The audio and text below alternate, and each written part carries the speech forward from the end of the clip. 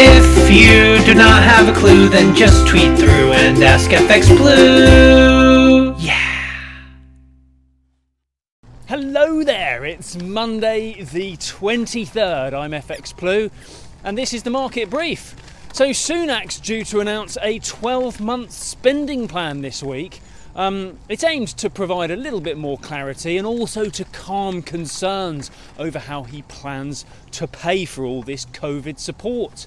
It is pretty clear he'll need to raise taxes at some point in the next couple of years, but the government has been at pains to confirm there will be no return to austerity. Apparently £3 billion will be made immediately available to the NHS, allowing for it to catch up with procedures that were delayed by COVID-19 and of course to replace some equipment as well. The spending review will be published on Wednesday.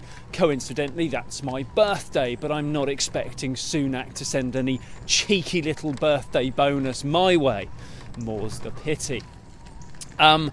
Boris is due in Parliament today. He's due to outline the post-lockdown plans, having confirmed that we will indeed end lockdown on December the 2nd as planned. He is aiming for Christmas to be as normal as possible, so retail should reopen for the holiday season, and that should provide a much-needed boost for the sector. Last week in the market, sterling posted pretty slow and steady gains against some pretty regular selling pressure. Brexit is, of course, still expected to be the catalyst of any real move higher, but we kick off the new week up around about 133.25 against the US dollar and around 112.25 against the euro. Meanwhile, over in the US, Mnuchin's been on.